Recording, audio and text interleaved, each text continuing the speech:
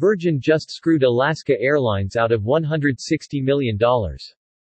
Virgin America and Alaska Airline became one. This is now getting expensive.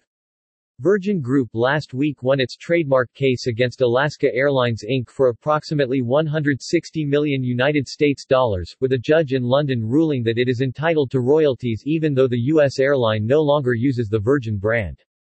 Virgin Units, Virgin Aviation TM Limited and Virgin Enterprises Limited argued Alaska is liable to pay a roughly $8 million minimum royalty payment every year until 2039.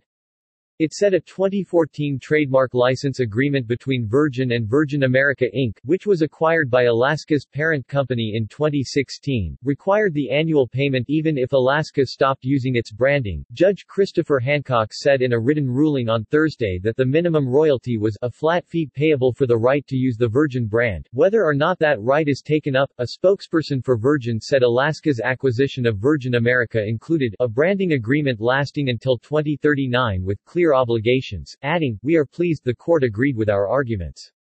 A spokesperson for Alaska said the case is without merit and we intend to appeal the decision.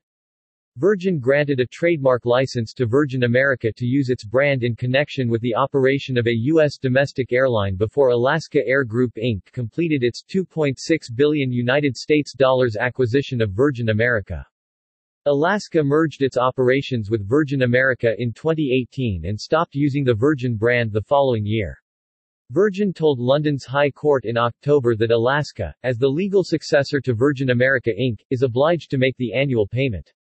The post-Virgin wins $160 million in trademark dispute with Alaska Airlines appeared first on Travel Daily.